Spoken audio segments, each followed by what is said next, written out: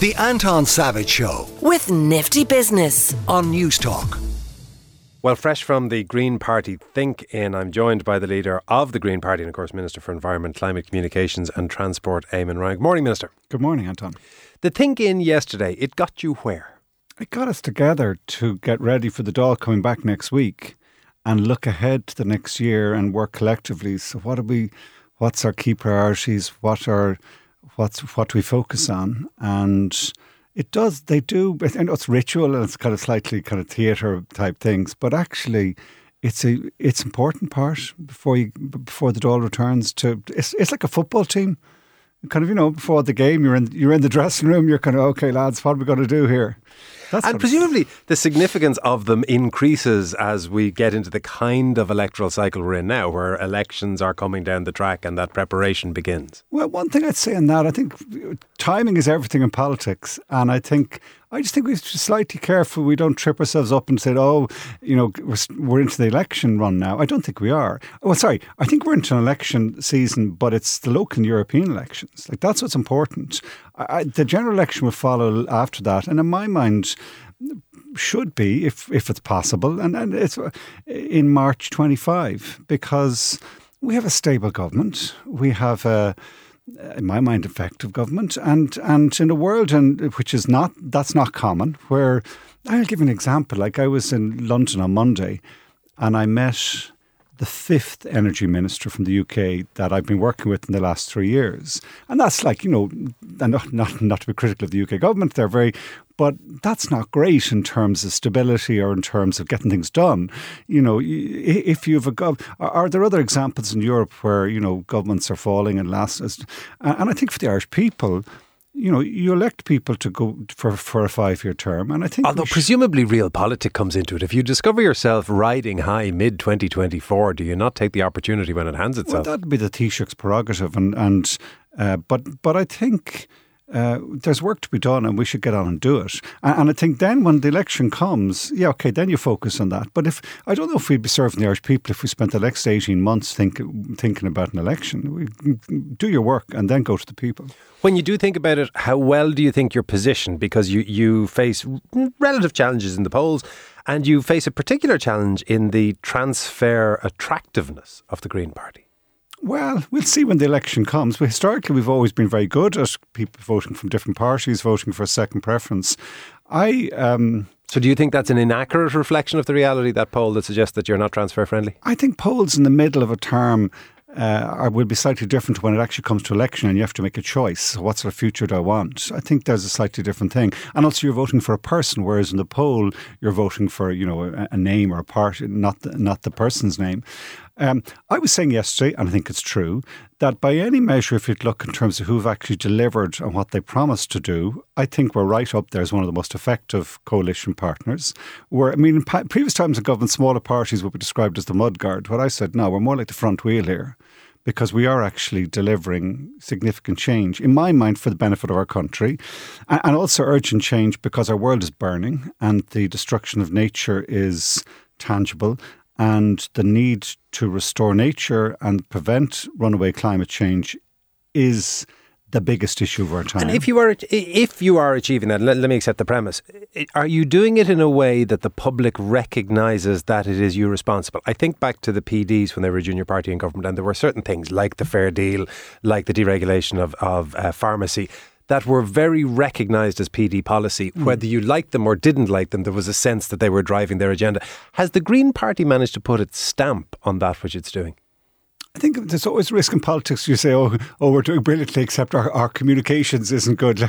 If only the people understood how brilliant we are. And I think you have to be careful of that. But we wrote a very strong programme for government. The head of the European Greens in the European Brussels looked at it and he says, that's the greenest programme for government I've seen. And if you do it on just an absolutely rational basis, have we achieved bum, bum, bum, bum? And actually we have. I'm going to give an examples. Thinking back in the last Dáil. So in the last Dáil, myself and Catherine Martin were the two Green TDs, and we set out various things. We organised a vote and a motion that we would introduce cost rental housing. This is this new form of public housing that's open to everyone, that lowers the cost if you're in the rental market. And That's now been delivered at scale, and that's not insignificant, and will become more and more insignificant because it's going to scale up and up and up. Similarly, in the last Dáil, I remember these are kind of complex terms, but we were saying our whole forestry model needs to change away from this kind of clear fell, kind of monoculture, industrial forestry production towards a more nature-based continuous cover system. And again, if you look at what's just been delivered by Pippa Hackett and government, we've just delivered it. This change towards public transport, the change towards retrofitting of housing, we promised, we did a big stunt in the last Dáil. We said we're going to introduce a deposit refund scheme. We're going to introduce it next February. And I could keep going on. You know, what Roger O'Gorman did about reducing childcare costs, what Catherine's been doing in terms of introducing basic income for the artists. No one would have said, it's your pipe dream. You'll never deliver it. It's here now. But are you saying that it is your genuinely held belief that those things, like significant changes to either deposit or rental or purchase schemes for housing, those kind of things would not have occurred without the Green Party? That's your belief? Yeah, no, I think that we bring those into politics. Now, part of the job in politics is you don't own it exclusively. If you're going to get over the line, you got to share it. You got to, everyone has to feel they own it. So it's not like, and I think the nature of Irish coalition government, which I think is working well for our people, is that you do have to work in collaboration. Like what I hope and what I think what people will get to vote in the next election, they'll have two questions for them. Well, firstly, I think it is a time of change, and people do want change. I mean, they want change in the housing system, absolutely, certainly. But also they want change to address the climate crisis. We have to. We don't have, we're going to let it burn. And I think the type of change I think some will offer is a kind of change the badge, political point change, not necessarily change in substance of what because I don't think, if you look at Sinn Féin, for example, I don't think their housing policy differs that much in terms of what government's now introducing. So I think we can and will say if we will actually deliver change. And then the second thing you'd look for, well, can you trust them to deliver it? Will they be competent? And I think what we'll be saying, we'll be looking back 5 years and say, well, actually, we have delivered. And I think in those circumstances, when you're thinking, who will I vote for? I'm confident and hope they will vote Green. You mentioned Sinn Féin. Do you believe that you would be better able to deliver on your agenda in a government led by Sinn Féin or led by Fine Gael or Fianna Fáil? The scale of the change needed for climate is so dramatic. It's so all-pervasive and all-important in my mind because it threatens our very future, and it's here now, it's happening. And also, by making the change, we will have a better future. So it's not a negative thing. It won't be work, it's a punitive, shame-based thing. To make the scale and speed of change, every place matters, every person matters. It won't work if it's a divisive. Look in America, where they turned it into an identity war thing. The Republican. The most depressing thing I've seen in the primary first question: hands up, who thinks climate change is real? I mean, it was ridiculous and embarrassing and deeply bad, destructive, in my mind, for the body politic in America. We don't have that, and I think. My sense is, and I always answer the question, would you go in with this party or that party, or is this party going to be better for climate or another? I think we want to work with all parties because we think everything is but you're still going to have to, again, real politics does arrive at some point. You are going to have to sit around a table with somebody if you're a junior coalition partner. You have seen the manifestos from the various different parties. You know their policy positions. Who do you think will be easier to shove along in the direction that you think need? I think you'd only know that when you went into government with someone. I think we are different from the other parties. We do place an emphasis. I mean, our principles, we've been in existence now for 40 years. The first principle is that the ecological transition is an absolute priority. We have to protect our natural world. Second principle is you have to stitch social justice with ecological justice. Third one is a peaceful politics, and that includes how you relate and communicate with other people and with the public. You're respectful. We don't do violence in any form. And then the fourth one is participative. It's believing in a constitutional democratic republic, our constitutional systems. In that circumstance, I think our approach is to say, listen to what the people say. Who do they vote for? And then you sit down and work with them to try and form a government. We do want to be in government. This decade is the decade of change. It has to happen. And so you're agnostic as to who the senior partners might be. Doesn't matter to you. We will work with all parties. You mentioned the Republican primaries and that question about whether or not climate change actually exists. How challenging is it to sell policies to people that appear to them in the short term to be against their own best interests? Because at the heart of the Republican culture wars at the moment is that thing of trying to convince people, look, you don't get to have your truck, you don't get to have your boat, you don't get to have gas at $3 or $2 a gallon, all of those kind of things. In the same way, if you look at the nitrates issue that we're currently facing with the farmers, dairy farmers in Ireland, a lot of what the Greens want to do, I would have thought, is a difficult doorstep sell, or have I that wrong? No, it's clearly true. I think and I think not just America, here too, and I think for a variety of reasons. Firstly, change is difficult. People say, "Oh, we want change," except not anything that changes my kind of day-to-day. God make me holy, but just not yet. Yeah, and I think, and it is hard. For 150 years, we have been living an incredible expansion in wealth and prosperity on the back of fossil fuels, which are an incredibly energy-dense, rich innovation. Jonathan Porritt met once, and he told me this fact. A tablespoon of oil is equivalent to 8 hours of digging in energy terms. Like, it's turned us from donkeys into cheetahs overnight. And of course, when you say we're actually going to be giving up these fossil fuels because you know what, they're polluting our atmosphere, they're going to kill our planet, that's not easy. Now, how do you do it? And the issue of how we communicate this and how we explain and how we inspire and how we get people on kind of to see it as their own benefit is the biggest challenge. The technology is coming for the alternative, which actually we can see a path. We can see a way in which we can actually do this and retain our prosperity, retain our security. The various things I would say in that, you stop telling people what to do. You start asking for their help. You start listening. You start admitting uncertainties, like some of the technological innovations to step in this direction. We'll have to learn by doing and adapt. You have to speak not just to the head, but also to the heart. So it's not all, you don't drown them out with parts per million and megawatts and technological this, that and the other. We have to speak, bring it back home. You know, it's not just about the big planet. It's about how does it affect me, my But how do you, I mean, take the farming as a case in point. If you have a candidate in the local election who is knocking on a farmer, a dairy farmer's door and is saying to him, look, or to her, look, you are either going to have to buy more land to continue to output the same level of output that you currently have, or you're going to have to get rid of some of your cattle. That's a hard sell, no matter how much you appeal to the heart. And those kind of issues are multiplied across everything to do with the environment. There is a direct personal impact. Every place matters, every person matters. There was a major study done by the EPA, the Environmental Protection Agency, at the start of this year. They interviewed, I think, about 4,000 people right across the country. Really detailed, really scientific assessment. It was called The Climate Change in the Irish Mind. And about 3 or 4% of people were sceptical about climate change. You might call climate skeptics. About 85% plus actually, yep, it's real. I want to be part of the solution. I see this as important to protect my children's future and so on. And there was no difference between rural and urban. There was no difference between rich and poor. There was no difference between young and old. It's an existential understanding. We're not stupid. We can see, read the science and see on telly what's happening. And actually, yeah, we do want to be part of it. So we're not, if you're starting in the premise that, everyone is opposed, and particularly the likes of the farming community are smart. Like they can say, listen, they can see it happening. They can see it in the weather systems hitting here. Back in 2018, our ground is concrete because we were drought. This summer, you can't bring your hay in July because it's the wettest July ever and also the 5th warmest ever, which is the weird part of it. So, and I think, going back to what I said about can't be blaming, can't be shaming, you're the problem.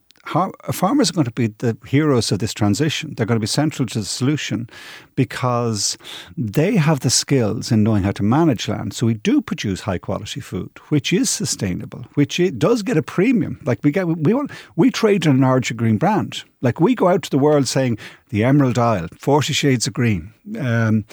We sell our Bailey's bottles with a lovely farm scene and a pristine river running across the front of the bottle. And we do have an advantage in that. Like we are much closer to a sustainable form of agriculture than your 15,000 lot farm in Texas or in Beijing, where you're shipping the soya from across the world. But even that is another one. I mean, I do not mean to keep raining on your parade, but even that is another issue where when you say that, people will say, sure, what's the point in little tiny Ireland when you have exactly those examples? The exact opposite. Flip it the other way. Every place matters, every person matters. We are the front line. We're the most important people. This idea of why should I do anything because China isn't doing something. Firstly, they are. They're way ahead in electric vehicles and PV. They're actually developing the new economy, this new alternative solutions that will be better. Oh, they have a long road to travel, though, it must be said. No. It's taking off.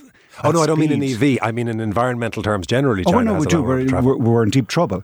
But the speed and the scale of the innovation, that energy density of fossil fuels is very real. But the advantage of the renewable efficient future is that it's everywhere. It's ubiquitous. We will never fight over solar power. We are fighting over oil all the time because everyone has access to it. But there's a case in point. I watched I think it was one of the Chinese minister on a British programme recently asked about relations with Britain. And what he said was, what I thought was extraordinary, because essentially he said Britain is very nice and utterly irrelevant. And basically it just has to get along with China. And the sense that China has the scope to dismiss the UK as utterly irrelevant other than as a warm generalised presence from history. Why do they care what we would do? What difference does it possibly make what a nation of 5 million people do? Well, Ireland is, for a nation of 5 million, firstly, our emissions are the equivalent of 400 million people from the poorest countries.